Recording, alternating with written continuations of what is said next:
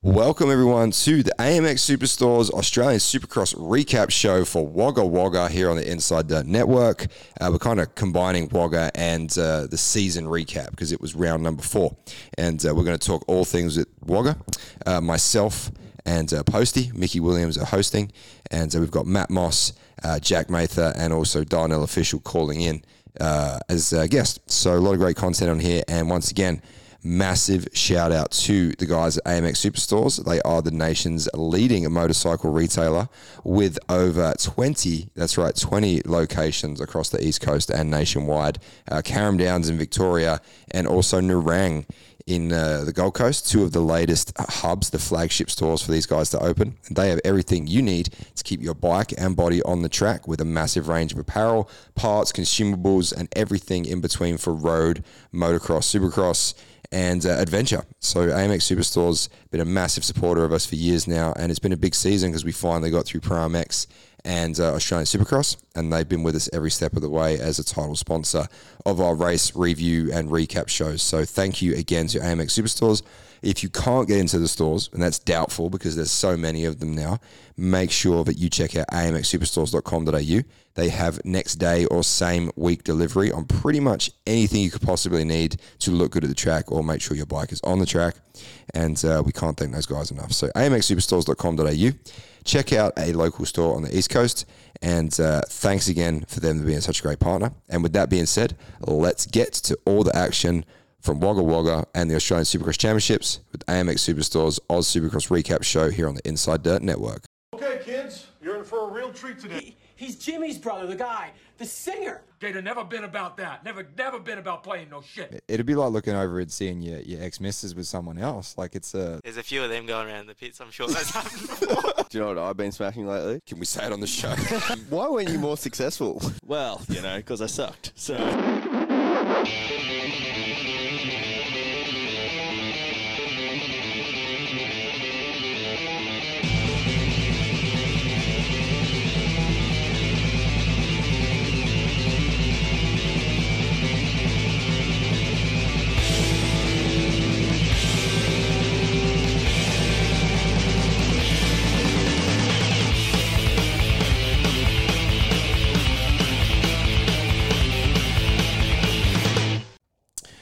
All right, everyone. As promised, welcome to the AMX Superstores Inside Dirt Australian Supercross review show for round number 4. And I guess this kind of ties into a championship review as well. Got some good guests on tonight, which I'm excited about. Mr. Matt Moss, Mossy, the legend. 1 point between him and Justin Brayton for the championship. He nearly did it. He nearly rewrote the Cinderella story of being gone from the sport for a long time and coming back, and Moss is going to be on in just a few minutes. We're running straight on schedule to get him on in about 10 minutes time at 6 p.m. Queensland time, and we are kicking it in my living room right now with the man, the myth, the legend, probably the busiest content creator in all of Australian Supercross. You would have seen his edits, pretty much any brand that had anything to do with the championship, he was doing edits for. They call him Posty. Michael Williams. What's up, buddy? Hello, mate. Thank you for having me in this luxurious mansion of yours. Appreciate that. You should have seen this before I went out. The kids destroyed it today. Yeah, I can imagine. So, Daddy daycare. Yeah, for real. I'm glad it's tidy now because it would have left a very different impression. How'd you pull up after your big day on the decks? Yeah, I really enjoyed it. Yeah. It was great. Yeah. When was the last time you commentated a race? Well, I did that one of the MAP events. It's the Narrows. The Narrows, like the speed cross thing that they did at the start of the year, which was cool. But I mean, that wasn't quite the same as like a full blown like Supercross. Yeah. So it was good. I haven't done a Supercross since Wollongong 2019. Heavy, yeah. Or whatever the last round of that championship was. How was it for you? Were you a bit nervous once you picked up the mic? Because I was with you. I saw you on the floor and you were just doing your thing. It's funny. I'm old now, dude. I'm at the point now where I don't get nervous anymore. Yeah. But got to remember, I did like MX Nationals, the TV, NRGT. I did that for like 7-8 years. Yeah, so it's like riding a bike, right? Yeah. At first I used to get nervous. Don't get me wrong. If I did like Marvel or something, I'd probably be a bit more nervous. For sure. Yeah. But it was cool. I mean, look, the venue was pretty spaced out, which gave us the massive track. at Wagga. Consequently, it meant that the crowd were quite a ways back from the infield, which it does affect the atmosphere a little bit. Yeah. But, you know, the crowd were into it, just probably not to the degree that, you know. It's hard for me to, like, once again, it's hard for me to comment because we go from somewhere like that. We were in Newcastle and that was insane. Yeah. Full stadium atmosphere. Oh, dude, like myself, I was looking up. I'm like, man, there's 20,000 people here, and then it's probably not even fair to compare Newcastle to Wagga. You know what I mean? Because it's a completely different scenario. You got a football stadium, which is it's designed to have that atmosphere. You got the terraces over the top of you. You know, you've got the perfect PA sound. You got the lights, the acoustics, everything. Yeah. It's not even fair to put a showground or a speedway into the same basket as that. So I don't think we can even really compare it. You know, it's not even in the same category. It's not, and you know, we can get into that later. Let's like, delve into that conversation because you know it's no secret within the industry. You talk to AME Group, like AME Management. You talk to Benny. You talk to Kane. Like this, and I've said this before on the podcast. This was the first year back since 2019. Yeah. So incredibly important that it just ran, and now the championship's run and done. Yeah. Okay. Now it's okay. How do we get some cohesion? If they're going to keep running the split promoter model, which I think they will. Okay, is that So that's the word. Okay, yeah, right. Yeah, from what I'm hearing, because I've been digging into some things, and I think it's going to continue. So you know, how does that then come together a little bit more cohesively? So the rounds are more consistent. Yeah. You know, assets, marketing, venues, track builds, whatever. Like, there's so many moving parts. Yeah. Like, you know, myself and. Do you understand? Like, what's why? Probably hold that mic up a little bit. Sorry, bro. That's all good. Why is AME? AME is the commercial rights holder. Is that correct? Commercial rights, yes. Yeah, and then why is there separate promoters from that? Like, why is it not just run under the one banner? My understanding would be that it's probably exposure to risk and right. also resources, funding, manpower. Like, you know, they tend to do one or two and do them really at a high level. Yep. But I've had this conversation so many times over the weekend. Is like, okay, Newcastle and Wagga, how far away is that? You know, what, 4 hours? It's a commute. It's too close. Yeah. Anything East Coast, you know, say you wanted to do Marvel, then Sydney, then Brisbane, they're too close. Like, every Supercross fan is going to come to Marvel in Australia. And then, you know, I'm really impressed what they did at Newcastle, because that means that it's one of two options. And I had this conversation with Kane from AME on Saturday morning. You know, endemic audience, which essentially means riders, enthusiasts, family, friends, people that know or are in the sport, right? There's two options. Either means that between Marvel and Newcastle, there is a shitload more, a larger audience than we think there is. Yeah. Because from their data, they're saying they didn't really get a whole heap of outside sport fans. Yeah, okay. Yeah. So that means that the ceiling for Supercross in Australia is actually quite high. Yeah. Because if you're getting 20,000 people to Newcastle that are, you know, that region, you got the Hunter Valley, you got, like, it's a big motorcycle hub. Yeah. You know, Wollongong always did well for the same reason. It's close enough to there, you know. But when you look at that, it means that if you start attracting mainstream audience, non-endemic people that just catch it on the news or the press runs or whatever, you could get a lot more. So is in this question, so say we had a round at the Gold Coast or Brisbane, is it out of the realm to say that we could have 20,000 at a Queensland round as well? I don't think so. I think, you know, if you look at it, you go, okay, well, Marvel had 50,000 over 2 nights. Yeah.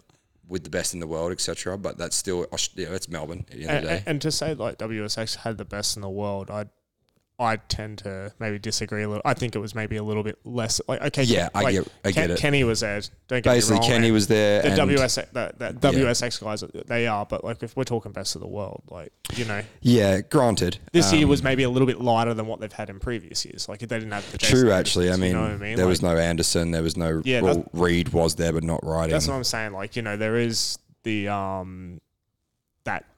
Yeah, not it's the allure, but yeah. At the end of the day, you go, okay, 50,000 across 2 nights in Melbourne, 20,000 in Newcastle.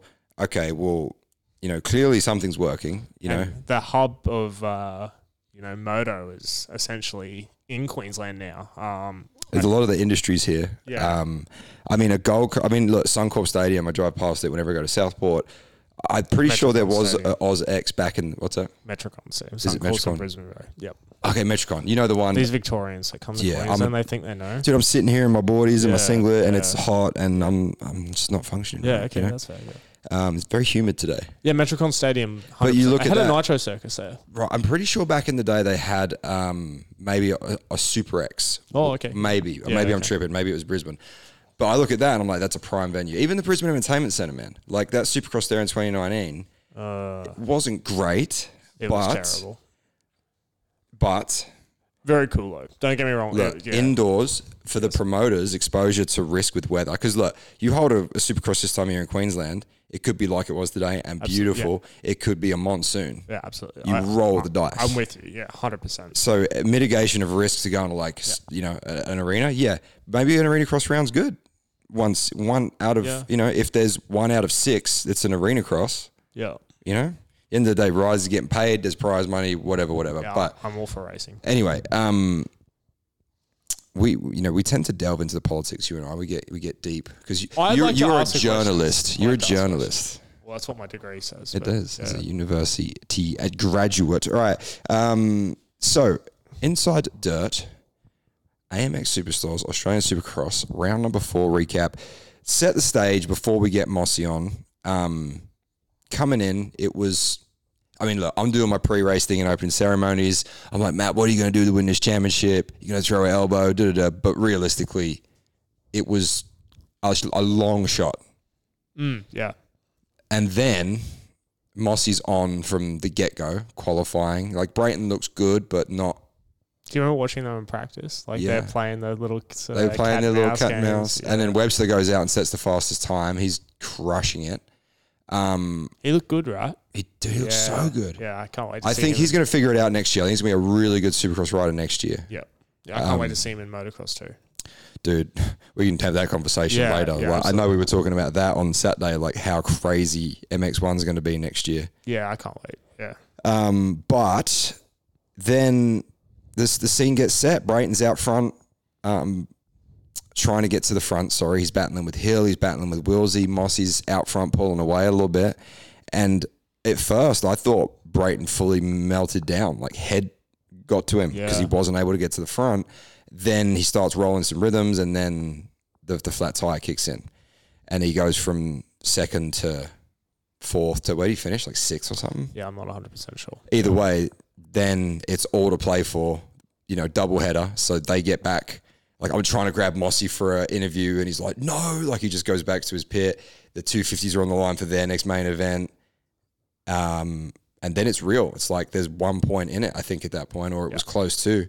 And we'll let Matt tell the story, but like I said, the crowd were quite far back to know how the atmosphere was, but the atmosphere on the floor with the teams it was peaking. Yeah, it was pretty cool. Because it was a big thing. The Brayton tyre thing, I know we haven't got a whole lot of time because Matt's So coming we'll on. call him in a minute, Was it a tyre thing? Didn't he have something similar happen to him at We got a flat at Newcastle in the final.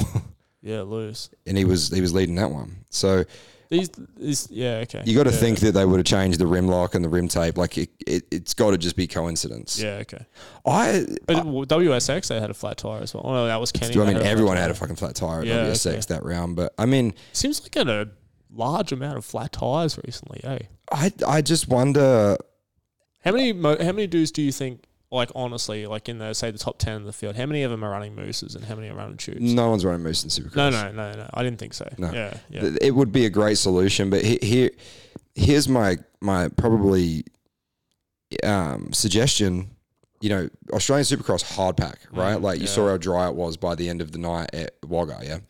Well, think about the square edges and the notches you're getting in the landings of those rhythms. That whoop section was gnarly. Dude, and they're probably only running 11.5, 12.5 PSI. Yeah. So you can't compensate. You can't go put 14 PSI in. And their suspension's stiff as hell. Really, the only thing flexing is probably the tube and the tire wall, right? Yeah. So it's not, and Brayton's setup, again, would be Yeah. Like, dude, I've been out of the test track with Brayton over the years, just with different things, just being at the track at the same time. And the reason he goes so fast through the whoops because his bike doesn't move. Yeah. You know? So, yeah, you just got to think it's something to do with that as far as the flat tires. When you say that, it makes sense. Yeah. It's a theory. I don't know if I'm right. It could be anything, but the fact he's had several in a row now between World Supercross, you know, I don't know. But yeah, Bruce. All right, let's call Matt Moss. Yep. Now, you know Mossy pretty well, don't you, Posty? Probably Jake more than Matt. I've had a fair bit to do with Jake, but yeah, I've had pretty well with the BBR 102 Motorsports team, and done a fair bit of work with Alpine Stars and Matt and that sort of stuff. So yeah, you did a killer edit after his win at Newcastle. Yes, that's one of my favorites that I've. All right, let's call Matt Moss. I'm gonna try him on. I'm gonna try him on FaceTime audio and see if that works. I did forget to tell him that. All right, cool. Hello. Matt Moss, how you doing, buddy? Good, mate. Good. Hey, welcome to the AMX Superstores Australian Supercross Recap Show, and appreciate you taking the time out, mate. I'm sure you've been a popular man the last 24 hours or so. Yeah, it's been pretty busy, but it's it's back at home with the kids and wife. It's been good. Back into dad mode, hey? That's it, mate. That's it. I've got Mickey Posty Williams with me, so he'll chime in. Aussie, how are you, mate? Good. Matt, let's start, man. Look, we did the intro. We talked about it. Coming into round 4, you know, I'm on the mic. I'm doing my thing. You know, what's it going to take to win? You know, are you going to throw an elbow? You know, doing the thing you have to do to hype it. But realistically, it was a long shot. And then you just come out and dominate the first race. Brayton has his issues. And everything changes, and the script gets flipped very quickly, and all of a sudden, it's a very Matt Moss-esque situation to be in, where you're really in a position to win this championship. I want to talk about the comeback and the years off and all those things, but first of all, like, how was that? Like, you came in, I tried to get an interview with you, you just blew past, you like straight back to the tent. You're like, no, game face on. Was that a shock to you to think, okay, now we're in with a chance to win it? Did that change anything? Yeah, I think actually in the heat race, because I wasn't in Brayton's heat race and I watched his heat race, and he looked complacent in that heat race with that position for Brayton to come third, and like being me, and obviously he's won so many championships, so I can't fault it. But for me, it wasn't the time to do that. Maybe in the final, so I thought I sort of got a sniff at it then. I thought that maybe like with that complacency, things happen. You know what I mean? When you get like that, when you ride a bit like that. So yeah, when you're not fully like in the moment. Yeah, not committed. fully committed. So we I just put my that first moto. I knew it was very important to win that first one, depending on where everyone else sat, and then obviously just I knew that he was back a couple of positions. I didn't actually know what the point system was. I knew it was going to be hard even after that. Going into the second race, like I knew he only had to. I think even if Wilsey beat him in that one race, he still beat him in the overall. So he still would have got me. But well, I think the way the math worked out was when you were in second and he was in fifth. No, were you second the whole moto? You ran third for a little bit, didn't you? No, I was second the whole moto. So he was 2 points up for a long time in that last moto, and then he dropped to 1 point. That's right. He dropped back, and then if he'd have lost one more spot, then it would have been yours. Yes, because then I would have won the two events. Yeah, and it would have gave you the count back. And that would have got count back. But it's Brayton. He's done what he needed to do. He had some bad luck, obviously at Newcastle and there. So you take them out of the picture, it probably wouldn't have been as close. So he, as a true champion, man, he done what he needed to do. He conquered adversity with a flat tire and a mechanical. So hats off to him. But all in all, I went there and I had to win the night. That was my only goal, and we achieved that. And man, it feels good to be even in the hunt for a championship, but just to be back racing, like being competitive. That's the biggest thing, man. It's just feels good to actually get a win. Amazing. Yeah, 100%, Matt. I mean, and that kind of segues into the comeback, really, because let's be real, like, as far as the time away, I mean, it was 4 years, right? 2016 was when the step away from the sport, the issues that you had. And then obviously last year didn't happen either as far as the COVID year, right? So basically 5 years before you got back into a full racing scenario. And, the media, I mean, you and me have had words about stuff that people said on the show about you when you were trying to come back and trying to figure it out. And it was like the Matt Moss we know was always there, but I think there was so much rust and so much time away that, I'll be honest, I didn't know if it was ever going to come back until those last few rounds of Pro X where you sort of started to figure some things out before World Supercross and when you stepped down. But yeah, it was, I mean, man, what a journey, I know you love to be the underdog and you definitely love to prove people wrong, and maybe that mentality and that persistence is a big part of how you were able to do it, because I really don't know anyone else that could take the amount of time off that you did. And you've said it to me before, you were like, you weren't in shape, you weren't training, you were driving machines and eating meat pies and punching Cokes, and like, you were pretty honest about how you were living. Like, it wasn't like the comeback was, on the cards during those years, Yeah, it was like, I sort of, when I didn't actually even ride because it was something, don't get me wrong, I love riding bikes, but I love the competitiveness of it. Like, it's the competition side of it that I love. Like, I love trying to beat people. So, like, when I was away, I had no desire to really ride a bike. Obviously, I wanted to help some kids out, and I'd done that a fair bit. But then, obviously, I got 4 years to concentrate on my family and my kids and go get a normal job and do all that sort of stuff. So, looking back now, I actually wouldn't change it for the world. Like, it's probably the best thing that ever happened to me. It gave me it actually just made me open my eyes a fair bit. Obviously, in the last year too, I've really, I don't know, I've got some good people in my corner, like obviously my dad and then Ando. Just realising the family side of things, the humble side of things, and just enjoying the moment. And when you're happy and you're training your butt off and everything's clicking and you're happy, wins happen, and that's a result of that. But I wouldn't change it for the world, because man, it's made me the person I am today, and I'm very proud of the person I am at the moment. So man, it feels good. It's one of those, I could have raced for the next 4 years instead of getting the ban, and then I might be retired now, where I'm not even thinking about it now after a couple of wins. So yeah, Mossy, that was my my next question. I was fortunate enough to be able to film your win in Newcastle, and I was there to see just how stoked you were on that. Did you that sort of reignite the flame even more with that win in Newcastle and having your family and everyone there? Yeah, I wouldn't say reignite it. The flame's there. It always has been there, but it just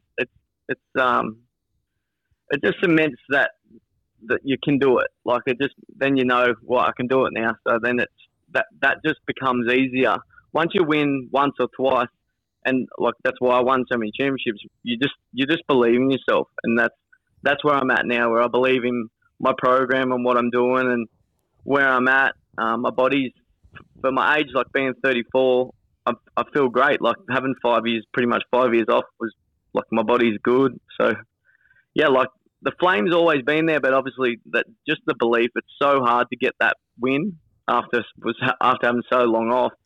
But I knew once it come, I knew I'd get the ball rolling. Like that's just me. I'm always that way. And if I didn't think I could win, I wouldn't race. So that's why I just kept sticking it out. I knew at some stage it's going to come. It's going to come for me, and it's just it's just motorsport, mate. You have to be resilient, and you have to put in the work. And man, eventually something will happen for you, and you'll get that first win, and then if you do everything right, you can just snowball from there. So that's what we're at the moment. So looking forward to next year and seeing what that entails. You were riding for the Bud Kawasaki team in the World Supercross, and then obviously your BBR 102 Motorsports team here in Oz. How hard was that switch between the Yamaha to the Kawasaki, and let alone the 250F? Yeah. Yeah, well, obviously, sitting back now, the Kawasaki 250, and it's a hydraulic clutch, where the Yamaha's the cable clutch. So, and I stored it 3 times in the first two rounds. And I look back on it now, and I think, I wish I didn't have to change bike. That probably cost me a championship. But in saying that too, like, if it wasn't for Bard, I wouldn't have got that win in Paris, and I wouldn't have had the opportunity to ride for a full factory team and ride against all these guys prior to the Australian series starting. So obviously that helped massively. Yeah, and I feel that if you look at a career path that you're etching out in the second half of your career, I don't know your plans for next year, but we can touch on it if you want to talk about it. But, you know, between the win in Paris and the fact that you factored into those battles up front at World Supercross, and then obviously globally with Justin Brayton just beating you for the championship, the global media, I would assume that you've got a pretty solid base to do a World Supercross, Oz Supercross combo in 23. Yeah, I've got a good couple offers for World Supercross, and then got even some other things in the pipeline. So, but then obviously, most likely for Australia, I want to continue the trend with Baden and stay satellite, because I asked for a ride off every team this year, even after the second round. Like, after a couple of people got hurt, I'm like, I just want to get on a factory team, and then I'm glad I didn't, because now I probably wouldn't do it again. I probably would never get on one. I'd just rather do it with the people that want it for the right reasons with me, and nothing. I think, I love beating them. I like beating the factory guys. It's just like another win on top of a win. Yeah, and you know, you're not shy about being vocal about that. Like, you know, you were talking about it on the mic when I was interviewing on Saturday night. Like, it's a little bit of fuel for the fire for you. I can tell the underdog and the factory team's kind of not giving you a shot. But I also I see, you know, at your age, right? You know, 34, 35, mid 30s. I see yourself. I see, you know, like Justin Brayton. Yeah, he's on a factory Honda team with Uribe, but realistically, how much of that bike is his own versus the team? Like, he's probably bringing motor components, electronics, suspension. His bike's more factory than Kyle Webster's. Yeah, like that's his bike, Definitely. right? Like, he spent years developing that setup with Honda. So he pretty much rocks up. He's got his American technician. Like, he's on his own within a team. And you know yourself, you ride for these factory teams. Like, I'm not naming any team in particular, but there's a lot of politics. You got to run this, you can't run that, and then combine that with the fact that I can't imagine you hold your words if the bike isn't where you want it to be as far as, you know, the teams go. So where you're at is like, you're not getting your sign-on money, and I don't actually know if you were getting Yamaha bonuses or not. That's probably not something for the public consumption, but realistically, there's no reason why you can't build a bike in Australia on a private team. Like, you can prove that because you won on it. It can be done. Oh, 100%. And obviously with Yamaha backing me, obviously they look after us with the price of bikes and parts and stuff like that. So without that help, we wouldn't have been going racing. And obviously the Yamaha is such a strong motor. I think that's why we sort of went there to start with, because we didn't really need to do much to the head. Obviously we've got Ross McWaters that polishes it up and stuff like that. So we didn't have to spend money on the bike per se. And then we got Cruise Tune Suspension, who's arguably one of the best guys out there. So he just sent me a setting, and I just went, it was a little bit too soft for my liking, but just not being a factory team, I would have had to send it back and miss out on 6 days of riding. So I just ran it. It's like, yep, this will do. And it's hard being a privateer, because you just don't have, like, when something goes wrong with your practice bike, you can't just get a team member to bring you down another brand new bike. You've got to figure out how to get that thing fixed and all that sort of stuff. So on that side of things, it's a little bit harder organising the truck to get there and mechanic to get there, and because obviously we have no money to pay a mechanic, so we've got to try and find someone that will do it for free. So we were lucky enough this year that Leroy jumped on board for a lot of the rounds, and then he couldn't make the last round, and Sando jumped on to the last round. So we're lucky we have people in our corner that want to help. So it's been pretty good. Matt, with the success of Supercross and all of that, is it too early to ask? Are we going to be lining up for the Nationals next year? Motocross Nationals? Yeah. No, definitely not. Yep. I figured that's where things would go. Yeah, you need a factory ride, and I ain't going to get one. I don't know what it is. I've felt like I've proven myself, but it's just not going to happen. I don't know why. Obviously, old Zach would never hire me. Like Honda, I think they have their riders. I'm blacklisted from Cowie, so that's gone. And then KTM and that all have their riders. So obviously, yeah, it's just not something I love Supercross. And if I'm going to do motocross, it's a hard slog to do it privateer because you've got so many gaps of like 5 weeks here, 4 weeks here. That's a lot of moving parts that I've got to replace every single week doing motos. Where Supercross, I just have one practice bike, and man, I then have to do a rebuild. Don't have to pay for parts, so yeah, we'll just stick to Supercross. And yeah, I got some good things happening, like working with some charities and stuff like that. So like I'm really looking forward to that and getting on this. I work with Rad Heroes now, which is a charity that helps homeless kids. We give them survival packs and go to homeless shelters. And man, I'm enjoying the other side of that I never really would have looked at when I was number one racing for a team because all I cared about is myself. And now it's just, I want to give back as much as I can and better this sport as much as I can. And I feel like I couldn't do that if I was racing motocross next year for a factory team. Matt, you said you're looking at it from the other side now, and you're maybe not so much self-invested. Is there a 250 kid that sort of has got your eye, or is there someone that's coming up that you think's going to be the big thing in Australian moto? I think Kyle Webster, obviously he's 450, but he has a lot of potential. He's young. He's really humble. He's very driven. I think someone like him, if he, I don't want to say there's reasons why people, but like riding Supercross, like if he had a proper Supercross coach, that you know what I mean, that could help him with some things like that. But he'd come a long way this year in the 250 class. In the young class, you got like Byron Dennis, like Menier. Menier is amazing. In the 250 class, Wilson Todd, like he's amazing. He's riding really good. So there's a lot of them. It's whether they make the right decisions. Like everyone was telling Wilson Todd to leave this year and go to America, and I think he's done the right thing, staying one more year and getting another full year under his belt, and actually he should dominate next year and then have a good crack at it.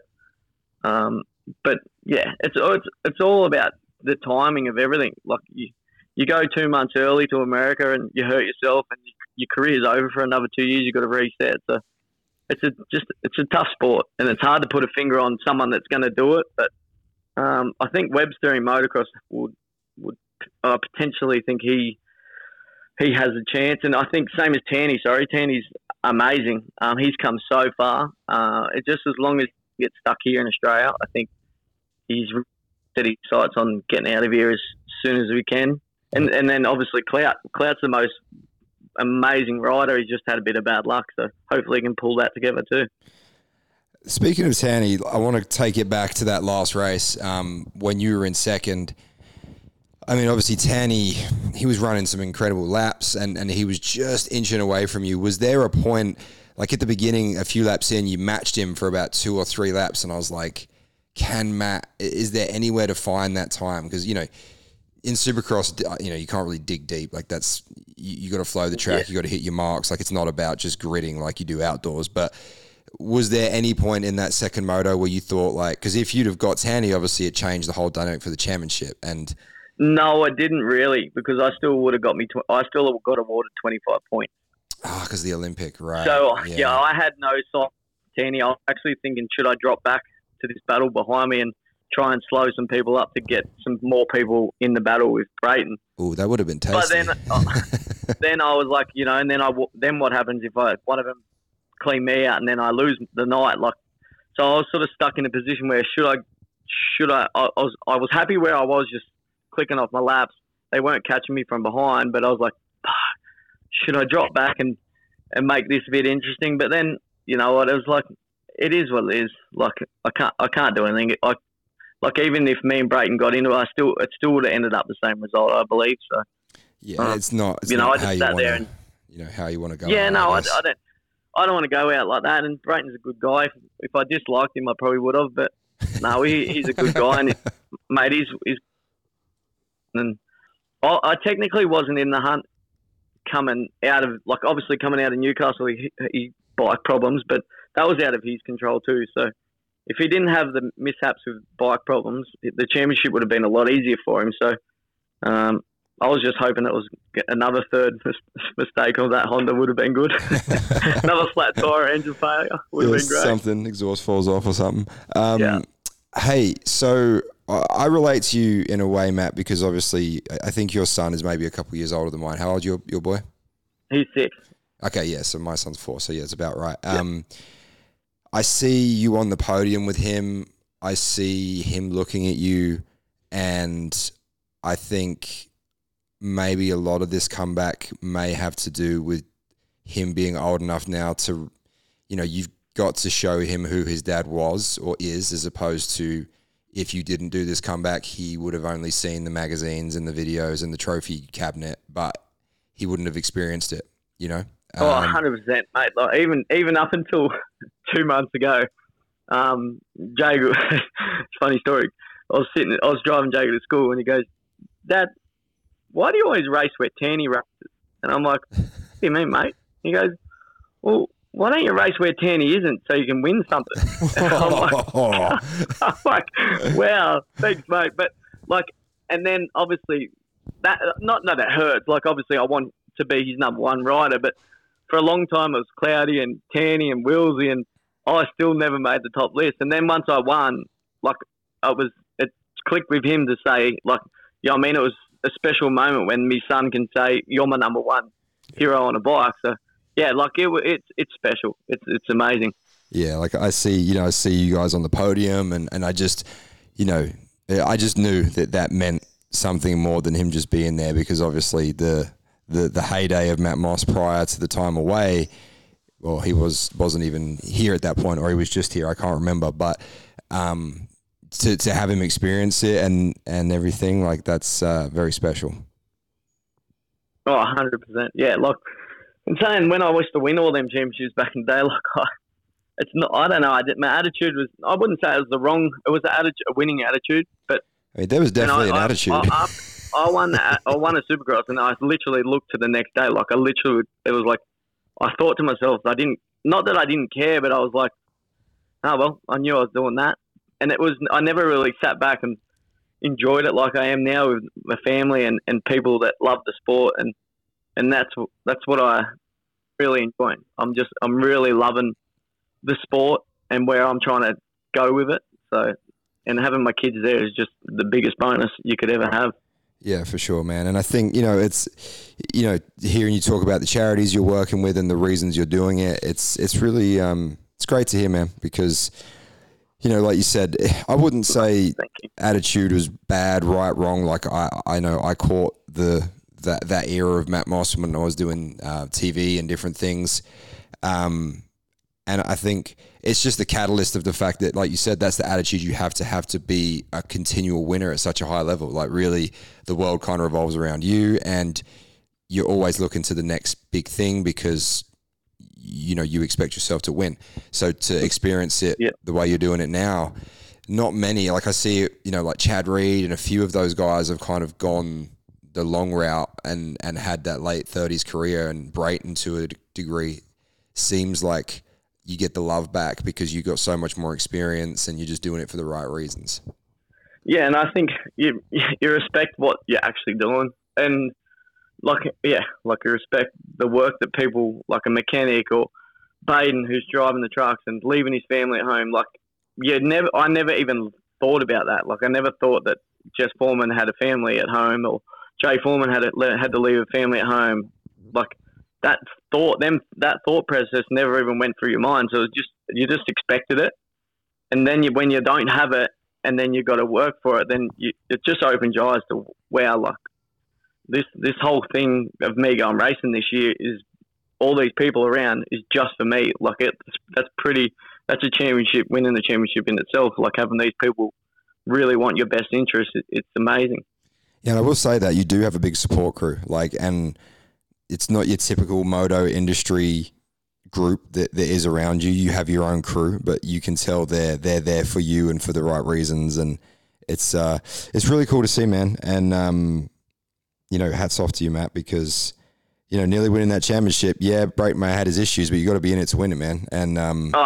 And I'm like, for me, I pretty much feel like I've won the championship. Like, obviously I didn't win, but in my thing, coming second and being in the hunt, like it's a championship for me and my family. It's all this hard work and dedication that my wife's been going to work every single day just to pay for me to go riding. So, like, just to have it pay off is like, we come home as happy as Larry, like we won the championship, and man, it's been surreal. It's been amazing, and I think now that Supercross is back, I think with me all I'm going to do is be racing Supercross from now on. I think my longevity of racing should probably see me out for another good 3-4 years. So I'm looking forward to that too. That's awesome to hear, man. Well, yeah, it worked for Brayton. He's 38, 39. So I think 40 is probably the sweet spot or the crescendo for Supercross. Yeah, well, I seen him on the weekend after that race, and not that he didn't look happy or anything, but he looked relieved. So it's probably, I don't know, he looked like he probably could have hung up the boots then. I feel like he just looked very relieved and like it's over. Like, so I don't know what his plans is, but it was a different side of him that I've seen compared to when he won the first race at Melbourne and stuff like that. Yeah, I think when you're expected to win, there's that pressure, right? Like as far as he looked very relieved, but man, I'm hats off to him, and it's been a great season for the guys to run a Supercross. Newcastle was incredible, so I'm looking forward to next year. That's for sure. Well, hey man, it's exciting. World Supercross, Oz Supercross, and knowing you, Matt, I'm sure some other things are going to pop up that may come out at some point. I'm sure you'll have your finger in a few pies trying to keep some Supercross things going. Amazing. Yep. Thank you very much for coming on. Thanks, guys. Thanks for having me. I appreciate it. And, mate, enjoy the time with the fam. You going back to work before Christmas, or what are you doing? Yeah, I'm going to go to work tomorrow. That's back to reality real quick. Yeah. It probably puts it in perspective, hey? Yeah, no, but I'm enjoying. I'm enjoying it now because I can go to work now knowing I've got a bit of momentum. Sure, man. Good. All right. Well, hey, enjoy the time with the fam, and no doubt we will catch you. I'll try and catch up with you early in the new year, and we'll talk some things for 23. All right. Cheers. Thanks, heaps. See you, Mossy. Thanks, mate. See you, mate. Bye. See you, mate. Bye. All right, everybody. Matt Moss, Mossy 102 on the AMX Superstores Australian Supercross recap show on the Inside Dirt Network. Man, what a story, Posty. Yeah, it's one of those. Yeah, I don't know. It's just it's really cool. It's a feel good story. It honestly is. It is. I look back at that video that I made for Alps, and as a content creator, our whole job is to get clicks and views, but that was one of those videos that you could actually get behind, and it meant something. Yeah, it actually meant something. It was actually really, really cool. And then sitting there talking about I think you can genuinely hear in his voice that he's very content in his place, whereas you you look at some of the other guys and they're still hunting. It's really, really cool to see that Matt's in that place. And I'll be honest, it's a little bit shit that he's not going to be lining up for the MX Nationals or the Oz Pro MX. Yeah, Pro MX. I have a theory. I can understand it. Don't get me wrong. Oh, for I can sure. fully understand it. Just to finish up your point, I think this. The ego, the mind, racing, right? Like it's such an intense ego. When I say egotistic, I don't mean it in a negative way, but to be a champion in this sport, you've got to be a headstrong. You got to have an ego. You be selfish. You got to be selfish, right? And absolutely. And the world revolves around you. And you see it with so many athletes, be it in moto, be it in any sport, when they retire, when they have an injury, Well, Matt was gone for 4 years. Yeah. And I think you find yourself when you leave the spotlight. Some people never do. You know, there's a lot of athletes that struggle post-career and it leads to a whole lot of complications that, you know. But You got to remember too, just in Matt's thing, their comeback wasn't. It's not like he just come back and started winning. no. Do you know what I mean? There was 2 years of getting. Like, remember 2020 when he came back? And it was like, I remember he crashed like 4 times. One thaggy? One thaggy. Canberra, like big crash. Like, he kept having every big time, crashes. massive crashes. And he'd get a whole shot. He'd be top 5. He'd run with them. And then he would just, it was kind of a running joke. Like, Matt's in the drainage ditch again. Like, I remember at Canberra, just cartwheeling Massive. the thing. You know? Like that's what I'm saying. Like The journey. the journey back has not been. I don't think anyone else could have done it other than him. Like, Ferris has done it. Yeah, but I think you it's could put different. a couple in that thing. It's just that.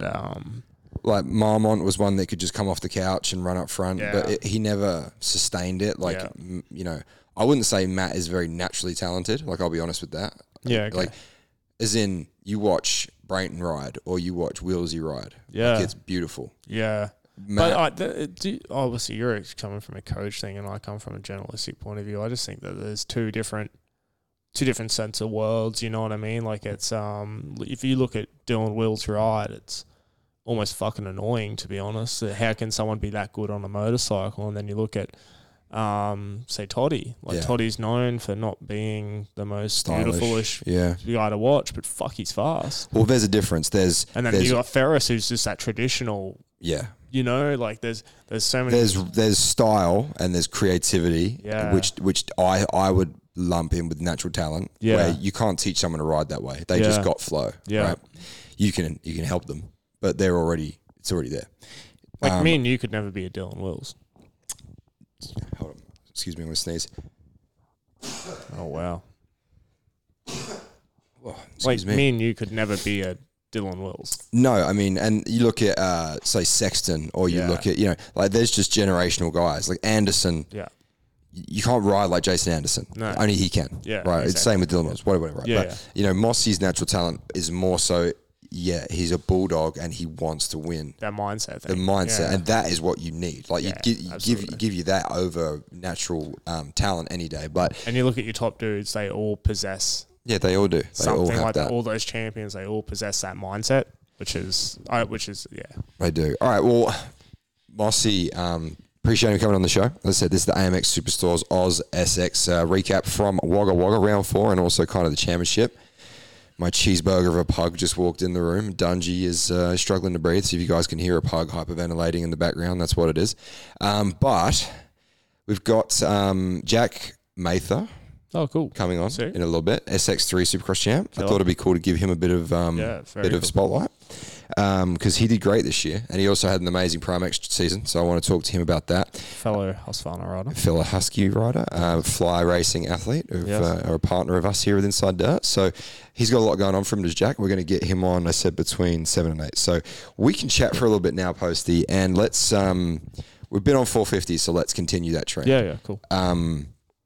Look, Melross was out. He was there. He had his fingers had surgery during the week. Jackson Richardson, whatever went down. We don't really know. We heard some things, but I guess he went home. I don't know. There was some disagreements with the team. Some things went on. I don't really want to speculate, but safe to say, Melross wasn't at the gate. Richardson wasn't at the gate. Clout. Obviously, Hill replaced Clout, but as far as the teams and the rider lineup, like, obviously war of attrition with Supercross privateers, cost of living, Medi. You look at like cost of living at the moment, flights, access to Supercross tracks, et cetera, et cetera. Like, wasn't a huge lineup in the 40 class. I don't think there was 15 maybe. To be honest, by the time we got to Wagga, the attrition of the amount of riders that we had on the gate were getting pretty low. It was across all the classes, but across all the classes. man, the track was cool as far as the rhythms were long. It was. Oh, we can talk about Wagga? Yeah, Wagga. Okay, cool. You know, it was set the sort of stage for talking about the racing, but the rhythms were, you know, that one baseline rhythm after the first turn where it wasn't particularly technical, just high speed, and they were just going 3-3-3, bouncing through there at like, you know, fourth gear. It was big, yeah. Yeah, and then the you know, Kashi built the track, Yeah. Kashi is known to build some Buddhas, and the finish jump and the stadium triple. I don't think I've seen that many people go long on a stadium triple ever. Did you walk up the face of that triple? Yes, I looked at it. It was very blind, and it had a speed double coming into it. And like first time, I know how scary it is hitting the Supercross triple first time. Like, and you always got a little hot sauce on it. But man, chicken wings and Cosford go long. Dude, Cosford, Webster nearly went to outer space the first time he hit it, but everybody did. Like they were going up when they had it dialed. The point they were dropping in, they were still going up and just back tap, bah, bah, bah. And I'm surprised there wasn't any like get offs there.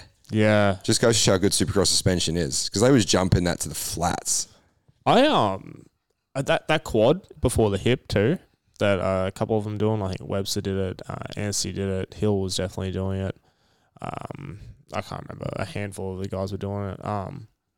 I really like the track. Track was cool. That back rhythm. Track conditions are a completely different thing to what the track was. The track did get away from them in the end. I mean, the problem was I don't want to get into the whole politics of what should have happened with the this lights that, and all that. I don't, because to be honest, the reality was it's 6 o'clock at night when it had been high 30s all day. Yeah, the track got away. As in the dust and the conditions, and at that point, and whatever led up to that, or whatever decisions were made before that, or during that, or whatever, that's all up to the promoter and them and the track builders and all that guy.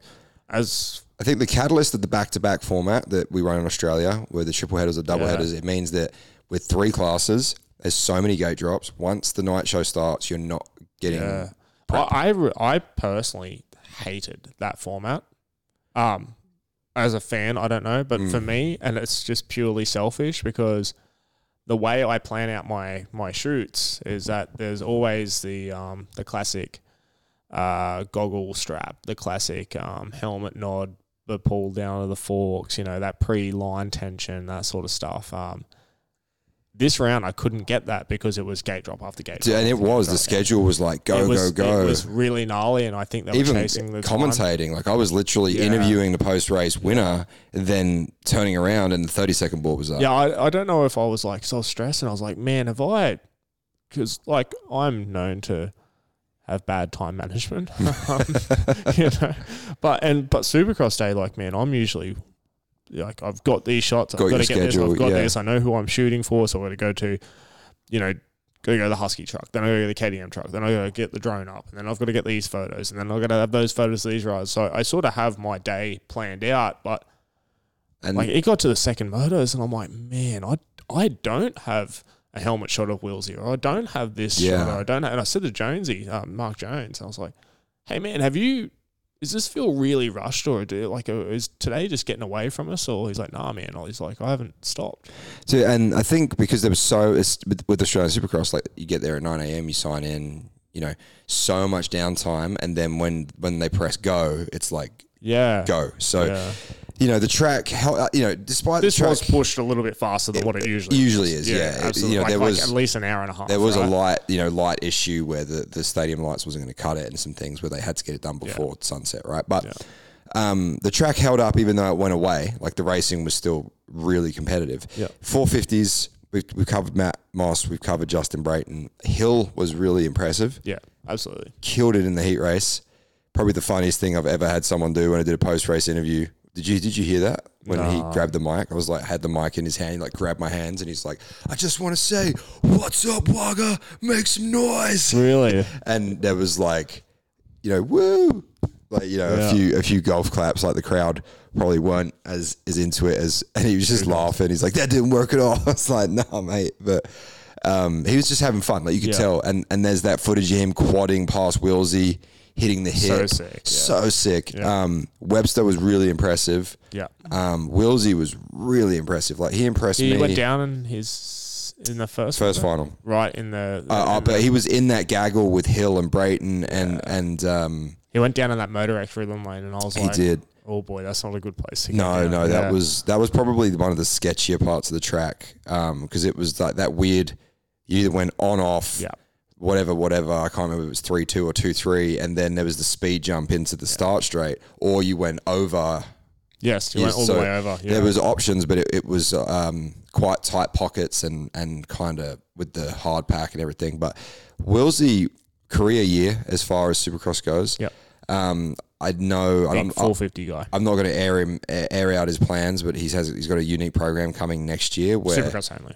Yeah, Supercross only, basically. And that's going to suit him. Yeah. 450 Supercross. Yeah. I do get concerned with these guys doing Supercross only, how much they'll lose not doing motocross, because we don't have a 16-round Supercross series in Australia. We have a 5-round or a 4-round. So you're basically not riding from December until August. Yeah, see, I think in Willsey's situation, He's definitely going to be riding. He'll be spending laps. He's got plans. I know that. And I think with this little hybrid thing he's going to do, it's going to be cool, right? Yeah, And really, the way modern day athletes should look at things, like having that kind of segue into. Anyway, he's going to put that out there, so I don't want to say too much. Yeah. But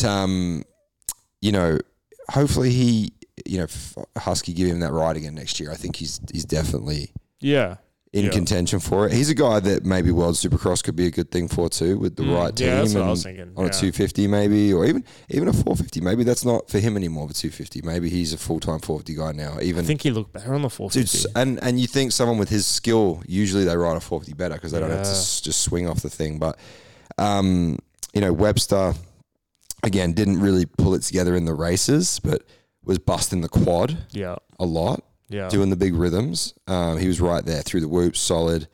Anyone else we've missed to talk about at 450s? The private seconds, like Dylan Wood was doing well.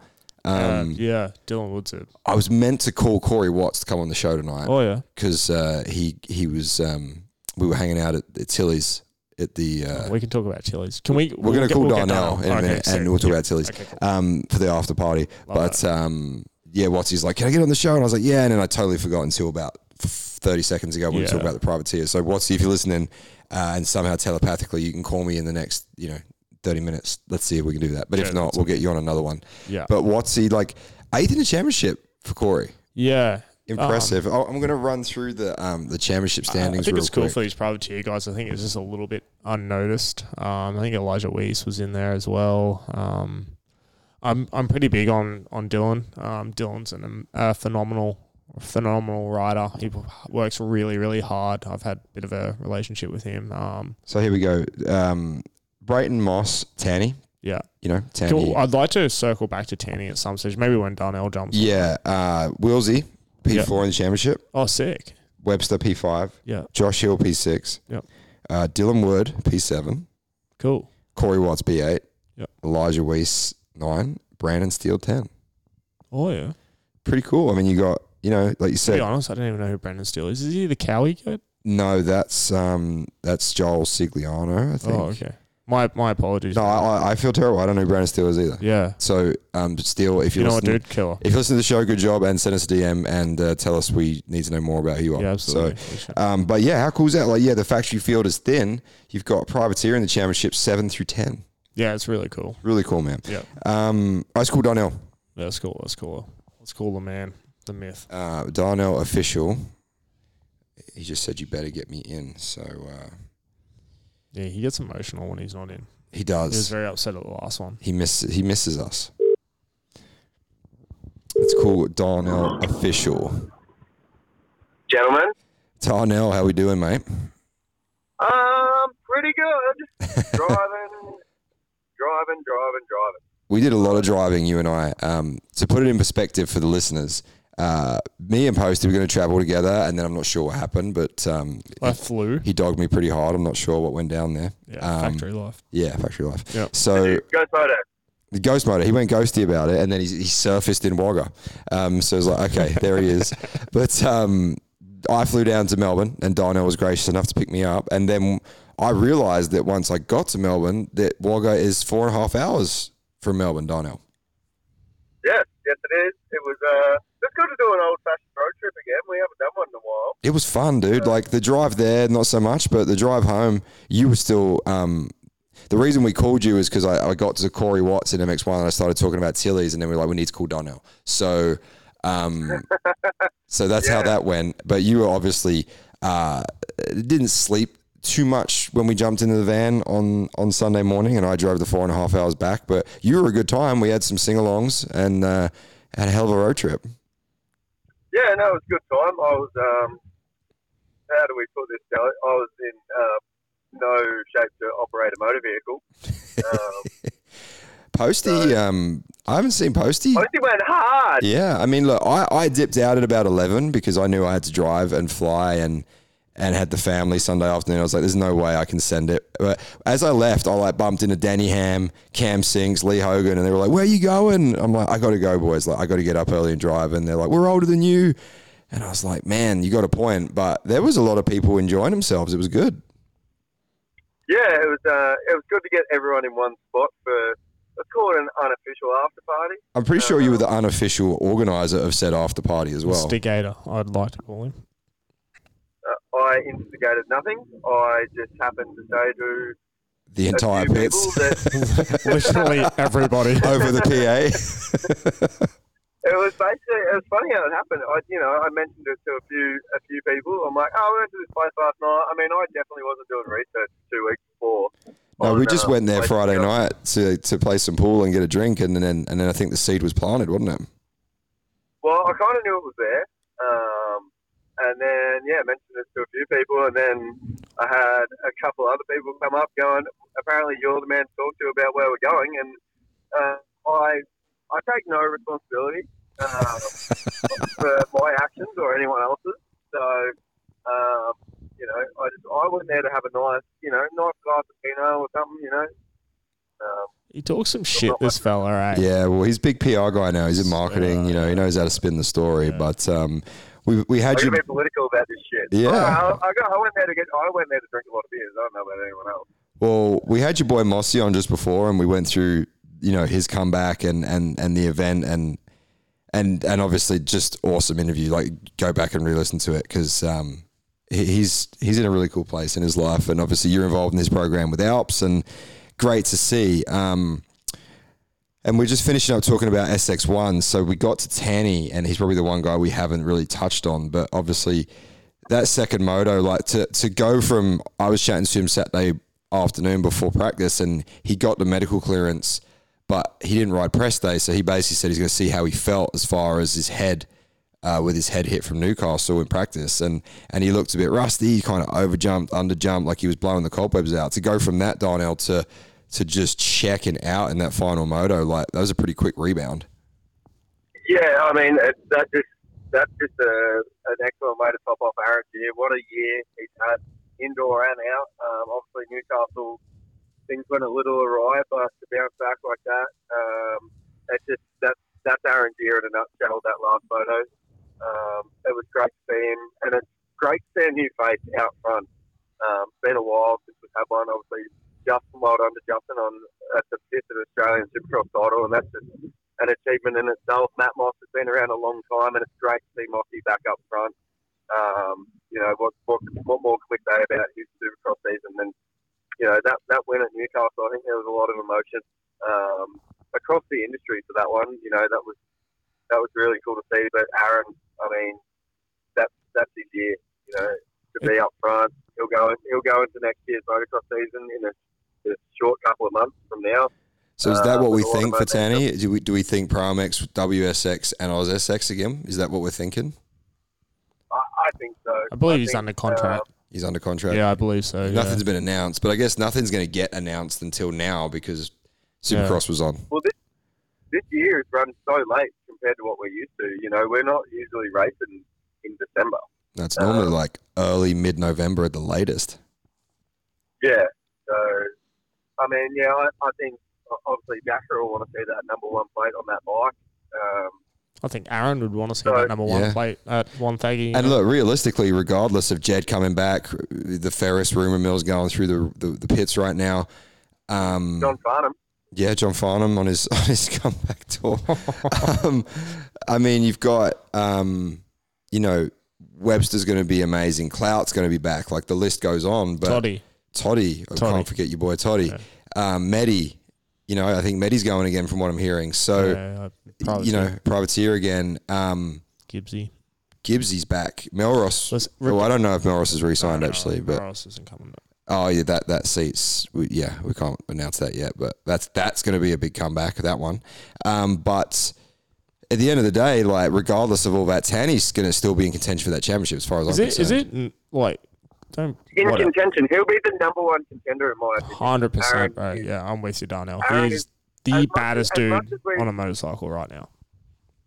As much as Jed coming back, we've seen it before where that transition back from GPs back into Australian motocross.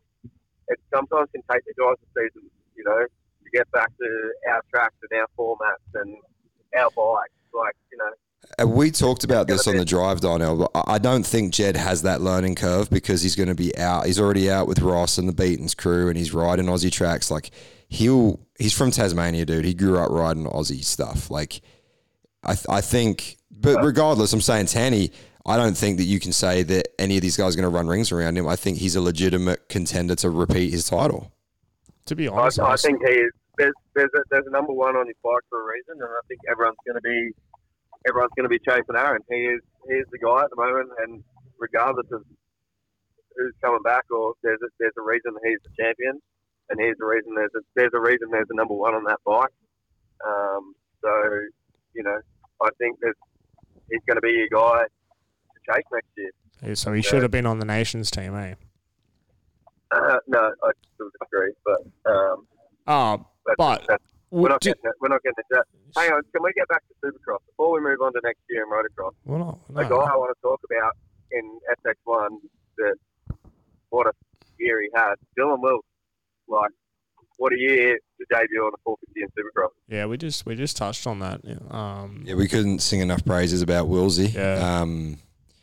That was just epic for Willsy to get incredible. on the podium last week in Newcastle. His gear guy doesn't like you much, eh? I'll talk about that. Let's segue into MX2 because we've talked about MX1 now. You can stay on for this, Darnell, if you want. I've got Jack Mather coming up in SX3 because he got the championship in a little bit. So Can we just talk about how hard Wagga goes for a minute? Oh, yeah. I mean, we didn't really touch on that. So, look, I left very early from the after party. Like I said, I was in bed by 11-something. And what time did you pull out, Darnell? Do you remember? I don't remember what time he got back to the room, but it was... No comment. he looked very surprised to be... That doesn't need to be public knowledge. Tilly's goes off, bro. Yeah, I said goodbye to you. You were a few shots deep. I can't remember you. You don't remember me? No. That's a good sign. That's not a good night. I was on a mission. Were you there at all? I was there. I got there about 10 and I left about 11-something. Oh, yeah. Yeah, right.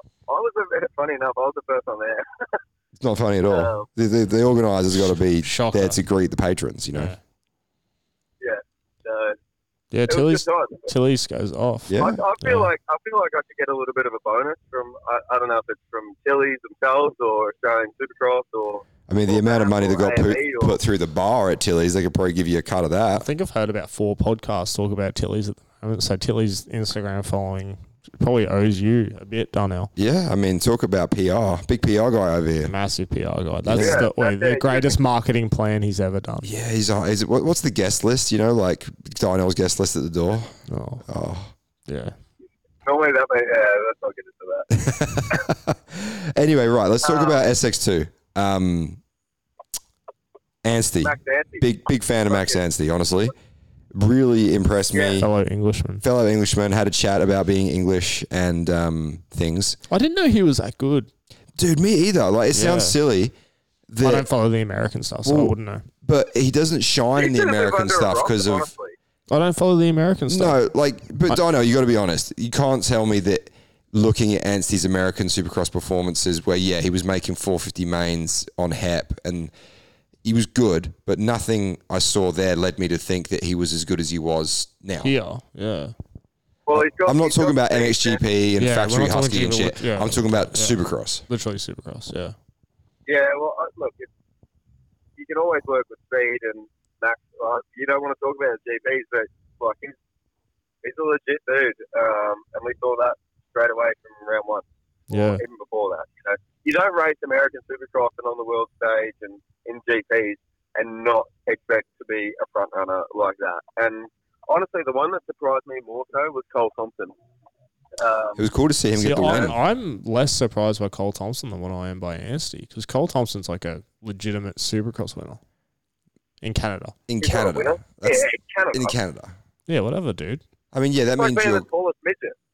Whoa, man. Whoa. So what do you say about Whoa. Australian Supercross? I don't think you compare that's Canadian legit. Supercross. Cancel to culture. Australia. Yeah, like, what are you talking about? No, look, Thompson. He's raced AMAs as well. Yeah, but so's Anstey. Yeah, that's what I'm saying there. But Yeah. Thompson's like legit. You have some very bold claims, Vicky. What do you mean? Posty's left field on some things. That was not left field, sorry, that left one. field. You're saying that, No. that Thompson You're surprised you saying you're less. more. Then Anstey, yeah, but I don't follow anything from Anstey. I mean, Yeah, so either way, you need to pay attention. Thompson- more, my friend. dude, Thompson was a surprise. he come across the line in that second one, and his mechanic, I guess him and his mechanic, it was Ben, right? His mechanic from Serco. Yeah. They obviously bonded quite well, and they were pretty tight. Like, it was Ben, Cole, and Cole's chick. And man, he took his helmet off and he was like, "Did I get it? Did I get it?" And Ben's like, "You got it." And he just burst into tears. And he was like, "Thank you so much." Like, he was so stoked. Do we see him come back? So I reckon he'll come back, sure. And I think he had a good bond with the team. Yeah, they Someone seem to. correct me if I'm wrong, but did all those boys tie on the night and he got it back on a countback? I don't know the dynamic there, but that it was real close. No, it was tight between him and NATO. Yeah. Because who won the second moto? He did. Cole. Thompson. No, Yeah, did he win the So he second gets- moto? Yeah, yeah, he went So he gets it on 3-1. countback. Yeah, right, dude. I've commentated that many races. Was it It's a blur, 3-1 or honestly. 4-1? No, 3-1. I Because think I it was listening to I the think it was audio 4-1. when I was doing it today. Because I got that thing Oh, no, when he's hang on. crying on the when he. Oh, you got that shot. Oh, yeah, you were like right next to me. Yeah. I was literally shooting, and Oh, him, that's right. And him and NATO were talking. I'm still between waiting for them. those videos of me doing my thing. That's right. Oh yeah. Yeah. You're still waiting. I'm still waiting. He so's man. the rest of the industry because Posty's just It's literally Tuesday, just boys. killing Like, it. It's Tuesday, boys. Like, Settle down. slow down. Like, This already, man's in high demand. 5 videos already gone out. Like this is. Oh, yeah. I was wrong. Wilson Todd won the second moto. Yeah, it wasn't Thompson. It was, yeah. No. I knew it wasn't Thompson. Oh yeah. You guys convinced what do me you pretty quick want, that it. Once again, we don't know nothing. Hey, Joe, have you worked out if we're having 1 round or 2 rounds in Coolum yet? I know it was 3 months ago, but Wait, what was that other one that we didn't know about? If Brayton was racing or not? Yeah, it Clayton was. was riding. That was a few short weeks so- ago, and we had no idea who the lineup was for just about any team. Well, Dean Wilson never come back either. He definitely didn't. Yeah. Yeah. So just so we know, Brayton is racing, or did race, and he won. Well, he did. Yeah. Between us, did Brayton look like everyone said that he looked relieved? Brayton looked I done think he to looked me, pissed eh? off. Yeah, Brayton looked done to me. Yeah, I think man. he was just. I mean, Darnell and I talked think- about this on the drive home. Like, he didn't have the family out here this time. Like, I think a lot of the dynamics Well, changed. he for rang him. his family on the line. Really? Yeah, they rang him. I've got that on video too. If anyone wants it, hit me up. We'll work out a deal. Yeah, I'll send you an invoice. I don't know, man. I think in years past, the kids were younger. They were doing the family holiday thing. He's got a bike shop, a mountain bike shop, and a motorcycle shop somewhere too. Like he's got a bit going on back home. He's got now, eh? dealerships, Yeah. and I think the money that he's made in his career, he's invested. So probably being away from, dude, I got a family, and being away from home is not easy. And I'm not being away from home training and racing, trying to win professional championships. So I can definitely understand the pressure and the distractions that when you're not home. Yeah, yeah. So back to SX2. But back to SX2, yeah. So Wilson Todd, I mean, kind of a Supercross season for him that could have been really like it was really up and down. He's racing US Supercross, eh? I believe Yeah, I so. think so. Yeah. Yeah. And then coming back for Aussie Nationals, is that correct? Yeah, I think he's doing all He's gonna three. Then defend he'll his do two- World Supercross. Because Mossy and- just said he's going to defend his 250 title, right? Yeah. Max Anstey, Cole Thompson, Nato Crawford 1, 2, and 3 in the championship. Reese Budd 4. Sorry, just before we move forward. So the top finishing Australian riders were Matt Moss and Nathan Crawford, correct? Correct. Yes. Yeah. Yeah. Certain brand, but supporting the top Aussies in the sport. I'll leave that there. Oh, here we Okay, go with moving his on. Guerrilla marketing. Moving on. He's already done his marketing for Tilly's. Yeah. Now he's trying to get his day job in there. This Yeah. guy's ruthless. What have I created? Oh, well, I'm supposed to support that. Yeah. Yeah. True. Reece Budd 4 in the championship. Noah Ferguson 5 in the championship. Wilson Todd P6. Like, obviously, the DNF at round 1 for Wilson really didn't help. And then it was What did he finish in the championship? 6. Oh, loose. KJ Barham 7th is. in the championship. Joe Constantino 8. Cosford 9. And Jackson Hadlow 10. A lot of good stories in here for SX2 in the championship. Like NATO. Jackson Hadlow, that's a great story. It is a great success story. Like all these guys, Cosford got on a team, Hadlow got on a team. Jaya had, probably his best pro season. He's super underrated, eh? Jaya, Does he go under the radar? he goes under the radar Yeah. because he's very underspoken. Yeah. Doesn't make a lot of noise. Yeah. But man, I've been around that kid a long time because he's from where I used to live in Victoria. He used to,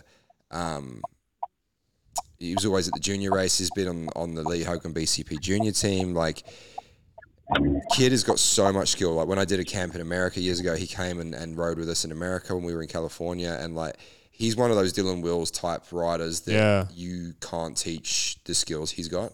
But I also feel that his race brain and that side of him, it's a slow build for Jai. I know he's re-signed with Cowie next year. Oh, he has? Yeah, Sick. so that's a really good base for him after the success. Yeah, that's good. That's awesome. He could have a breakout year eventually where I could see him winning.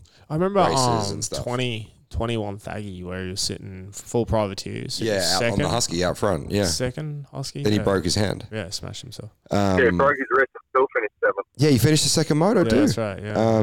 The kid's got some heart, but That dude. Reece Budd, another great feel good story. Like, didn't. He's leaving Yamalupe, eh? Yes, Yeah, loose, eh? that's the word. At least nothing's confirmed. And To the he's- other blue team. yes, that's what I Oh, yeah. believe. Yeah, That's all. Yeah. bit of just the old I think Queensland switcheroo. there's a lot of I don't there's a lot of understand that. shuffling going along with those blue bikes. Well, I think So that's the does thing with Yam. Cosford stay with Yamalupe? From what I understand, they're trying to keep him. Cool. But So they've also Cosford, got Marwood. Charlie and Jake Cannon. Oh, yeah, but Jake Cannon's not senior. He is now No way. He gets SX, like 12. SX3, Yeah, but he's still running under the team. yeah, but that's And it. That's Charlie's that. going It'll be Europe. that Yamaha junior team. Yeah, but Charlie's doing. I don't know. She'll do the women's, but She'll it's do the funded by women's. the Europeans. I believe. Yeah, there's some weird split. Yamaha, So- Yamaha just Okay, absorbs regardless, stuff. but is Cosford staying? They want to keep him. That's Sick. what I heard on the weekend. I don't know if there's nothing signed, but they want to keep him. Is what I heard. Good motocross rider. Dude, great rider all around. He could be a guy next year that has a breakout year if Like he putting stays him on and that Jai, team. same sort of dude, eh? No, I think Jace has got a higher ceiling than Okay. Jai. Honestly, Yeah, after right. watching him all these years, Yeah. Jai's got mad skills on a bike, but Jace Cosford's retarded. Oh, we're not allowed to say that word anymore. not anymore. But I don't know. What do you think, Donnell? Yeah, I mean, He's I not an think Alps athlete. Jace. Yeah, he's like, who? No. What does he wear? What gear's he in? No, Jace has a. I think Jace has speed that he will go well at some rounds, but I just don't think the consistency is there yet. Yet, I say. Well, if he has a breakout year and he fixes that, then There's no If better he- team manager or team to be under to fix that. true. Yeah. Yeah, between Wardy Yeah, I and think- Bish, like that's everything you need right there. Literally one of But the that- best bikes that's on what I the like about- thing. Yeah. That's what I like about Jai. Jai, he's fast, but he's very consistent. You know he's always going to be there or thereabouts. Yeah, but like my thing is like you see someone like Jai or Jace or them like when do you go to the next thing? When do you become a race winner? When do you become a Crawford? When do you become It's just Wilson it's Todd. timing, isn't it? It's like when do you have that breakout ride? Like Yeah. I could see Jai or Jace having that yeah? breakout Well, that's ride. what, in but that's the 23, question that I'm you know? asking you. Yeah. Obviously, Wilson's going to stay down for 23. Wilson Todd, that is. It's going to be interesting. I think Wilson and NATO for motocross next year. That's Hell the yeah. battle. It is, and I think NATO's going to be a lot closer, obviously, because he's, fingers crossed, going to come in healthy. He's had a really great building second half of the year, and he's a hell of an athlete at this Running point. Yeah, he's got really really high confidence at the moment. After I think they finished Supercross season on a high. So Look, Reece Budd got that win at Newcastle. Didn't go the way he probably wanted it at Wagga, but still a great Supercross season for him. Ferguson P5 in the championship. He look. Did he have What was his breakout ride? Newcastle. Where did he finish? He finished on the box. Yeah, he got third. on the box, third overall. So that's a really good rookie Supercross season. He hasn't done Supercross. Never raced Supercross ever. No, so hats off to him. I don't think Reese has either, though, eh? No, Reese hasn't either. KJ, look, he's a Supercross vet. He's got a killer track at his house, but he's not on the level of the Crawfords and the Wilson Todds. So for him to... I just He went. I he- just he went disagree with P2. that, eh? Yeah, Sorry. He's been at the pointy end of heat races, and I think he fifth overall in the night. He went 6-4. Yeah. My thing with Barham is that he's Taylor overlooked. Barham is He's overlooked. Yeah, that's he's simply what it overlooked. is. very middle. Because he's overlooked is because he's been in the pro ranks since 2014 and he's always been there, but he's never broken out. Yeah. You know, Donnell, you know yourself, right? If you're a Yeah, I career think a bit top more 5 guy in Australia, like, it's not a breakout. No, I think he's a. And I love I think KJ, we get by the a way. little He's an absolute legend. Yeah, I think you get a little bit more support behind KJ, and I think he can be a podium guy. Yeah, and I he's just proved think that he's. already with the rides we've had this year. I think With he's heat races, severely, like the heat race wins, severely top five. overlooked. Yeah. I mean, I- you know, yeah. can he ride a 450? But- Would he ever step up? Oh yeah, but he's very like he's I love quite KJ. short. He's a very little, yeah, he's little. not. He's Did not you see what large. those whoops were doing to him? I thought he was doing things to those whoops. Honestly, he can. No, but when they got rough, like they got rough for him. Yeah, I mean, you want to talk about rough ride through the whoops? Let's talk about Yokoyama, Oh yeah. oh, Who's taller, Barham or Yeah. Yokoyama? Barham. Oh yeah. Yoki is. Barham looks like NATO next to Yokoyama. Boy's got length. I tell you what, Haruki. I love Haruki, but it may be time to reconsider his Supercross career. Because, I thought he rode sick. He just had massive ones. Well, is that the metric? dude, Rode sick, but every round he was in the highlight reel of just Yeah, barneying his brains out. Yeah, I mean, but how Yeah. many Japanese dudes ride Supercross? This would have been. There's a reason for this. Yeah, but was this his first time riding Supercross? I'd imagine so.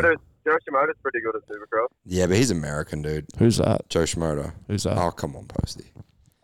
I only know I know you fully editor, champion I think, Australia, but come on, man. MXGP.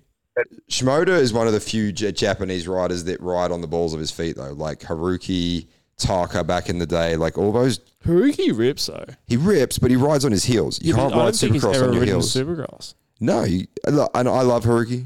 Awesome dude. His wife's his mechanic. That still So just sick. blows me away. Yeah. That they'd just be having a domestic about his suspension clickers. Like I find that fascinating.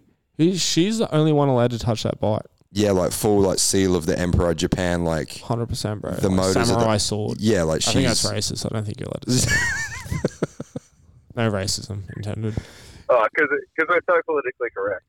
I mean, we're trying to be. It's 2022. I am. There's pronouns now.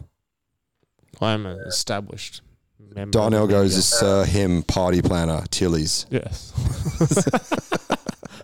Hey, can someone tell me, because you're going to have Jack on in a minute, can anyone give us an update on Cole Davies? Because he went down pretty big in that SX3 race. I haven't heard Concussion. anything, but he was on the stretcher when they flew the red flag. But God, he can ride. Concussion, eh? He's looking very Townley-esque. I know Townley coaches him, and he's on Josh Coppin's team. Wait, the kid's got a bright Who's future. the kid on the Liquid Molly bike? Oh, that's Miles Gilmore. Dude, He's he rips too, eh? WA kid, but Oh, he yeah. spent a lot of time in America, MTF, Millsaps. Oh, okay. Like he's been doing the amateur scene over there. Yeah. So He yeah, rips too, eh? Good kid, rips. Yeah. What I happened think he to went 1-1, didn't he? He did go 1-1. What happened to who's the Connor dude that Tao. you do? Yeah. Connor the Whoops. That's what happened to Connor. Oh, okay. Yeah, Did he's he have a big one? no, but Oh, okay. he's about 3'5", and the Whoops were about 4 foot tall. Supercross is his forte, though, right? Supercross is his forte. Like killed Supercross Rides on a with mini Wilsey bike. all the time, right? Rides with Wilsey. Yeah. But everyone, look, I'm not in Connor's corner, so to speak. I help him out with PR and marketing.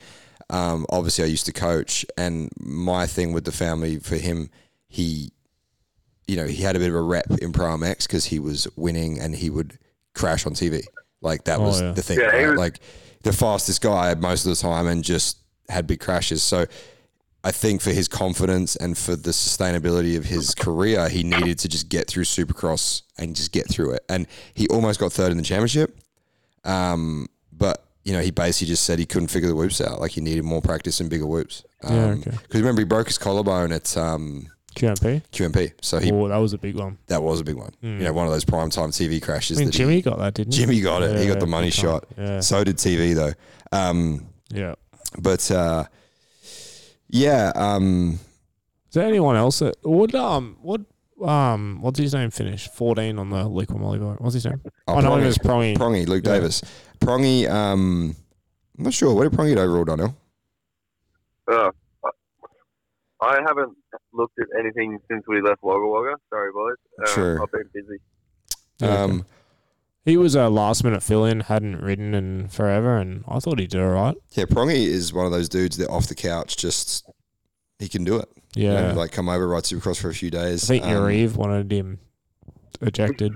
Yeah, I mean that was a weird deal. I don't get how that happened. It was just one of those freak things. Yeah. You know, and yeah, Yariv was heated, but it's accident, like stuff happens. Did you see that front rim? No. Oh, I've got a photo. Is it Taco? Oh man, that's a word Oh, for it. man, that thing. It's more twisted than Darnell. It's more twisted than Darnell at Tilly's. Yeah. And that's putting it politely. You know, while we're on this topic, I do want to talk about. Oh wow, that's a decent impact. Literally, bro. Oh, that's yours. Yeah, Oh, good job. Yeah, I did that. That Liquid Molly team with Tom Carroll, I do want to give a tip of the hat to those guys because, yeah, like it's not one of those smoke and mirrors teams where like Prongy's riding for a team, but he's kind of paying for everything. Like those guys were looking after him and they were looking after their riders. And startup team, I know how hard that is. So we need more of that in the pits. It's good to see.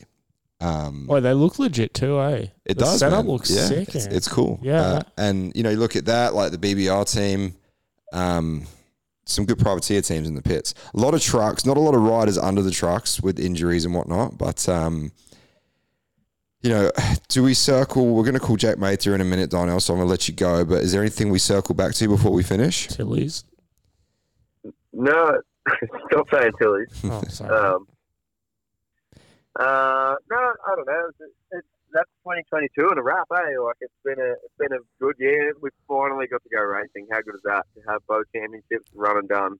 You know, that's the most important thing that I think people need to look at from this year. That we got to race. Yeah, that's a win right there. We got 8 rounds of motocross. We got 4 rounds of supercross. You know, that's The spicy flu went away, and we got a year, right? Like far out. Think about last December sitting here, like it was not the same. Who are you more pumped on? Darnell, NATO or Mossy? Or Barham? Yeah, like gear guy, man friend.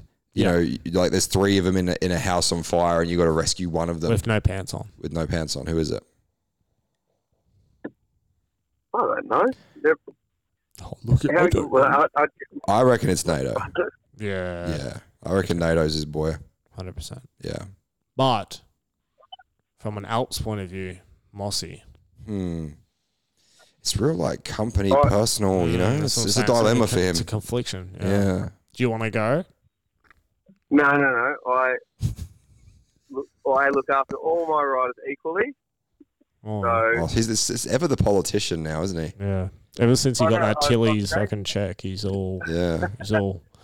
politics. Walking the streets of Wagga, shaking hands and kissing babies. It's the next mayor. That's it. Mayor of Wagga. Yeah. Actually, Joe, can we talk about? Can we talk about Can we talk Wagga's about airport? Oh, how was that? John Hill amping up the crowd. Yeah, I brought that up earlier, but I nearly got Hill on the show tonight. I know I was showing you the group messages. He is a legend. He is a G. He is just a good dude. He really is. And I'm going to do it again because it was the funniest shit I've ever had in an interview. He just grabs my hands with the mic and he's like, I just want to say, what's up, Wagga? Make some noise. It's just like, it was incredible because the crowd didn't react that well. And then he just had such a sense of humor about it and far out. What a legend. Hey, were you commentating the freestyle world I champ? was. Oh, I got the call in. Was that the flashback for you, the big knack thing? It was funny. Hogs was just stressing because the freestyle thing got thrown in the schedule and they televised the whole contest. Oh. and he was like, Hammy's got to do trackside. I don't really know a lot about freestyle. And he was like, do you? And I was like, well, yeah, I used to do freestyle for a decent time. So all those years doing seat grabs must have paid off. So it was cool. It was cool to do TV again. Big TV. Was it cool doing TV with them, or like was it cooler when you were doing TV with me? Because like as far as producers go, it's probably the best one you ever had. Look, they had a little different to our setup. Me and Hogs were isolated. We were in the tower. I didn't see the producers, or I didn't hear. There was a tower at Auga? Yeah, there was a tower. Oh. Yeah, there was one tower. I saw a container. Next to the We were in the corporate area. Oh, Yeah, it was that next to the corporate area. Oh, yeah. okay. Yeah, next to the corporate VIP Right. area. Yeah. Yeah, that's it. That's But that's another. no, story that was for another cool. It was time. cool to do that. I enjoyed it, and I would have loved to have called the racing on TV, but I love doing the venue stuff too. It was fun. I would love to do like all of Supercross next year for a venue or something. So if anyone from If anyone's listening, AME is listening, let's work on that. Yeah. Anyway, Yeah, cool. all right, I'm going to go call Jack I'm gonna Mather go. now. Appreciate it, Darnell. no worries. Thank you to all the listeners for this year too. We're back. True, yeah, this is probably a sign off for the year. So yeah, Shout out to all of you. Shout out to you, Mickey, for an excellent year, my friend. No, thank you, my friend. Content and you're hanging out, and Jimmy, who's behind the scenes. Thank you, Jimmy. Can't wait for one Joe, thaggy you in can, 3 weeks. We all get a week And off and then you- we're resuiting for one thaggy. it's going to You, feel like Joe. 3 weeks. Literally. Do you want to say thank Yeah, you to Joe I don't now? Or Yeah, sorry, I interrupted No, my thank you. I'm waiting for you to call me. do you like- want to keep talking about one thaggy? No, you just keep cutting me off, Joe. So you can go and hey, is this a PG show or can I swear on this one? Oh, we say what we we say whatever. All right, Joe, you can go fuck yourself. See you guys. See you, Have a good one. Darnell. Have a good year. Much love. See you in one thaggy. See you, bro. And mic drop. Darnell's out. See ya. Oh, Darnell official. Back to Tilly's. All right, let's call Jack Mather and wrap this one up, Hosty. I'm excited to get this MX3 kid on because he's had a good year, and these guys need. He rips too. He rips, man. So let's get him on.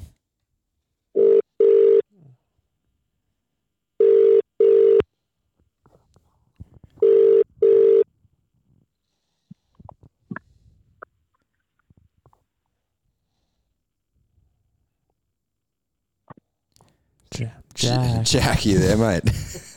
Hello. Oh, Yeah, we've I'm got here. him. We've got him. We was a bit concerned it wasn't going to go through, but how you doing? Yeah, I'm good, thank you. How are you? I'm good, man. Hey, welcome to the AMX Superstores Oz Supercross recap show here on the Inside Dirt Network. And Jack, how do you pronounce your last name? Can you tell me, mate? Pronounce Mather. Mather. It is Mather. Mather, I've done it. I'm sure everyone has butchered it all year. He just wants to go as SX3 champ. It's just the SX3 champion. Champion. That's a fair call. Jack, congratulations on the championship. Before we get to the Supercross Championship, I'm not going to lie. MX3, SX3 is always a bit of a tough one for us in the media because the riders rotate so quickly. And I've been gone from the junior scene for a few years, especially with COVID. I was a little bit under the radar as far as who was coming through. So I didn't really know much about you coming into Pro MX.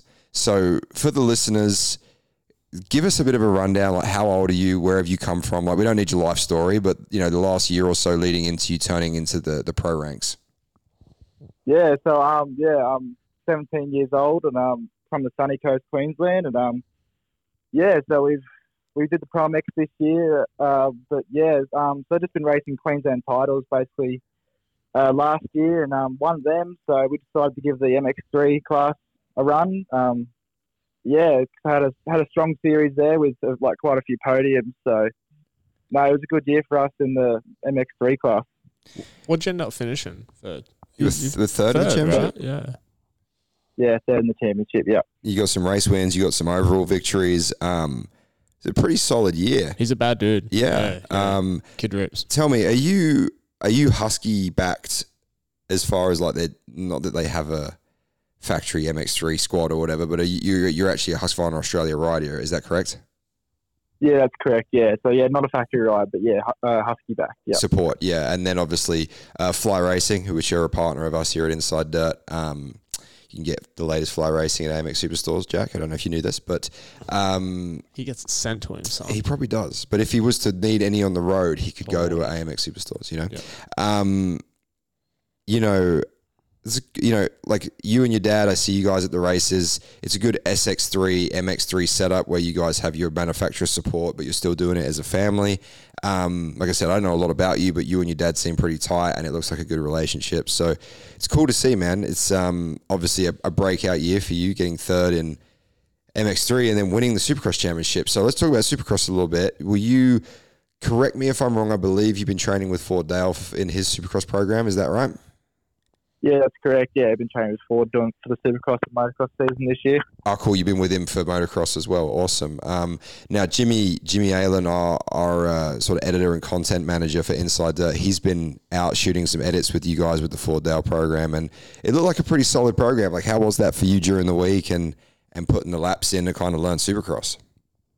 Yeah, so it's been good to be able to train with all the boys like Rick Budd and Cole Thompson, and it's been really good to have them boys pushing me along. I'm able to like learn from them, and you get to do laps with all the boys, and obviously Ford knows what he's talking about. So I was able to improve each week with them, so it was really good.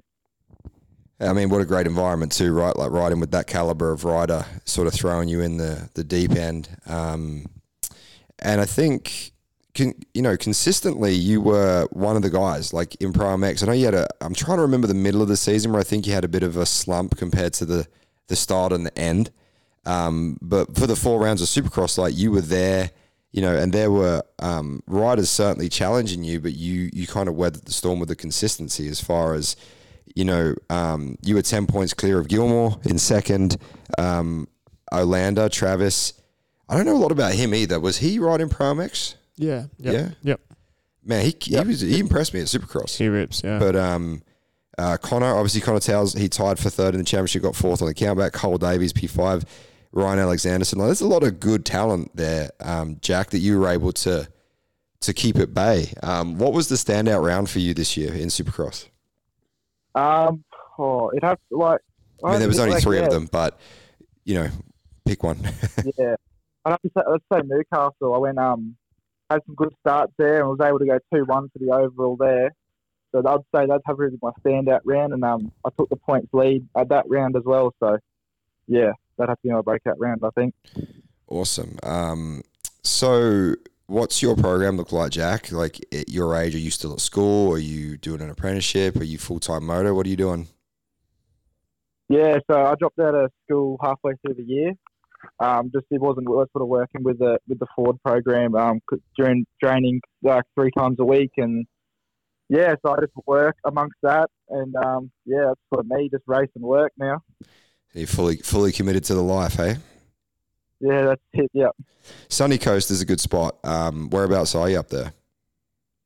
In Blythe, so not too probably about 10-15 minutes away from Coolum. So yeah. I mean, hopefully Coolum stays open longer than they're saying. I think 23 is going to be its last year, right? That's the word on the street.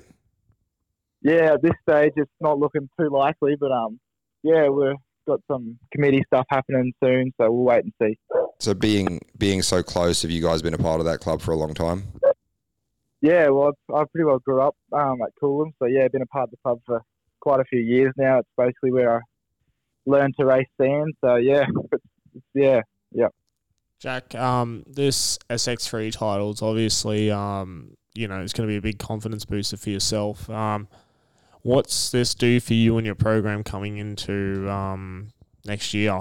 Obviously, you're going to be full steam ahead. Do you feel like now that you're definitely going to be a contender coming in and going after that MX3 title? And also, are you going to stay MX3 next year? Do you have any plans there as far as MX2 or MX3? If you can talk about it, you don't have to throw yourself under the bus yet if you don't know. It gives me a lot of confidence coming in next year, knowing that I can contend with them boys. And at this stage, I will be racing MX3 for next year. So I think that's what the plan is. But nothing's set in stone yet. I think the MX3, SX3 is such an important class. I really do. Yeah. You saw so many riders back in the day just get chewed up and spit out, going straight into the pro ranks from juniors. It's a really good transition. And, you know, I guess at your age, Jack, you'd have missed. Did you race any MX3 in 2020? Sorry, 2021. So they had the 3 rounds, and then obviously it got cancelled. But so I got to race the first 3 rounds of that, and so that was a good experience. And then I was able to come out this year and back it up, sort of thing. Yeah, I love it that the junior kids can do it. I love that their last 2 years of juniors they can do both. I think that's a great initiative, and I think you look at guys like yourself. You know, look at Caden Manier. You know, obviously there's a bit of an age gap there, but it's still a great stepping stone. Who's going to be your competition next year? I'm trying to think who, you know, a lot of the Campbell will probably go to MX2, I'd imagine. Brock Flynn, I don't know how old he is. Who's going to be in there next year with you? Up to MX2. He will? Okay. But, so he'll probably just be... There'll be heaps of boys that are like coming up from juniors. That'll be fast, and then you have some people that I was racing this year will step it up as well. But there'll definitely be some tough competition next year. That's for sure.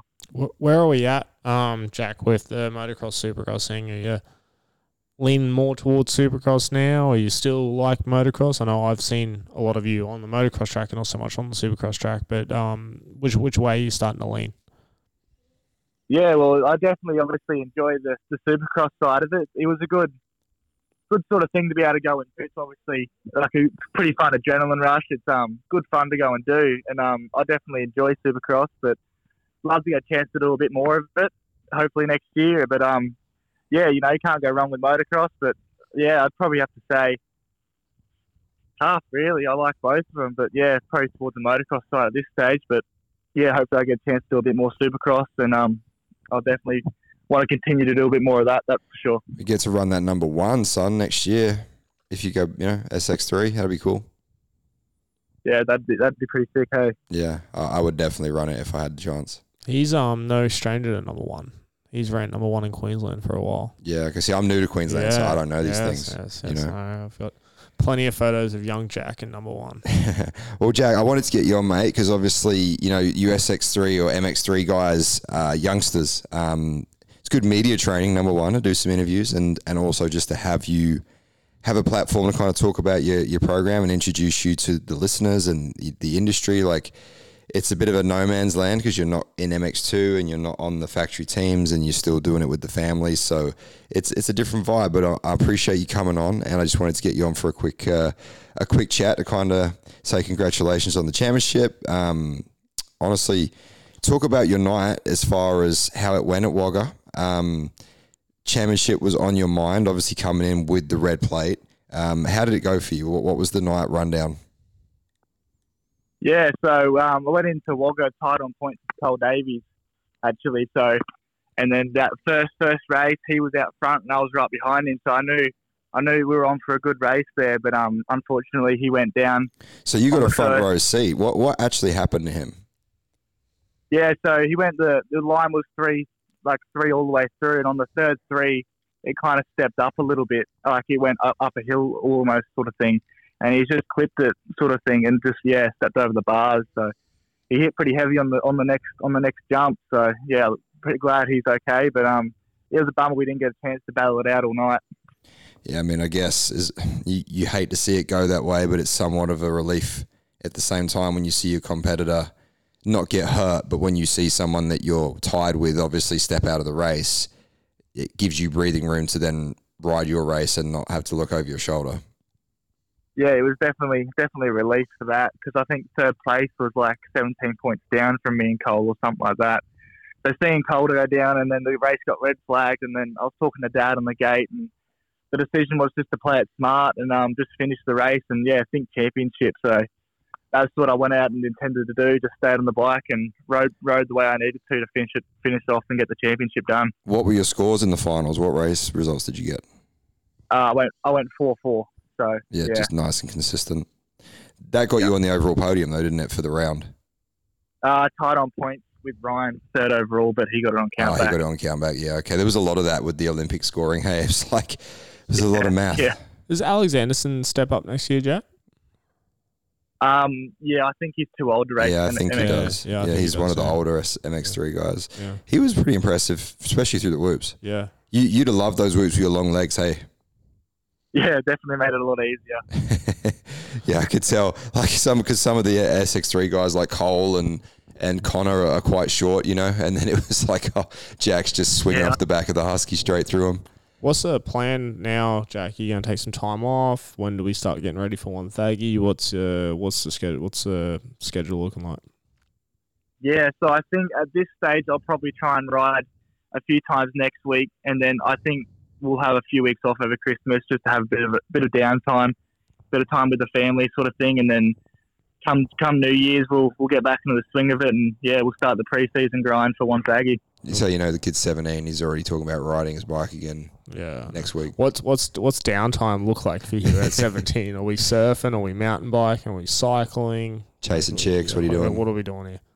House parties? Just The downtime, bit of fishing. I know my brother and my dad love a bit of fishing, so that's probably what I'll be doing over Chrissy break, and just probably a bit of fun stuff like mountain biking, going to the beach and that sort of stuff. But definitely looking forward to a bit of off bike sort of bit of downtime. Yeah. Awesome, Jack. Well, hey man, I appreciate you coming on.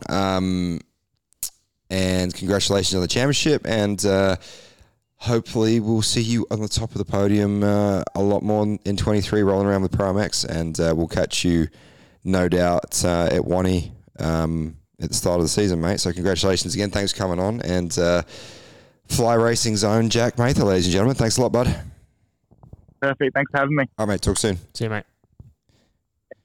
All right, guys. Wrapping up this Supercross season on the AMX Superstores Australian recap show here on the Inside Dirt Network, and that He was speaks cool. well for a kid, eh? Yeah, I'm always super apprehensive getting dude, the MX3 kids on, because I used to do it a lot. Like back when we did the MX National shows, I did MX1, MX2, MX3, the winner every round.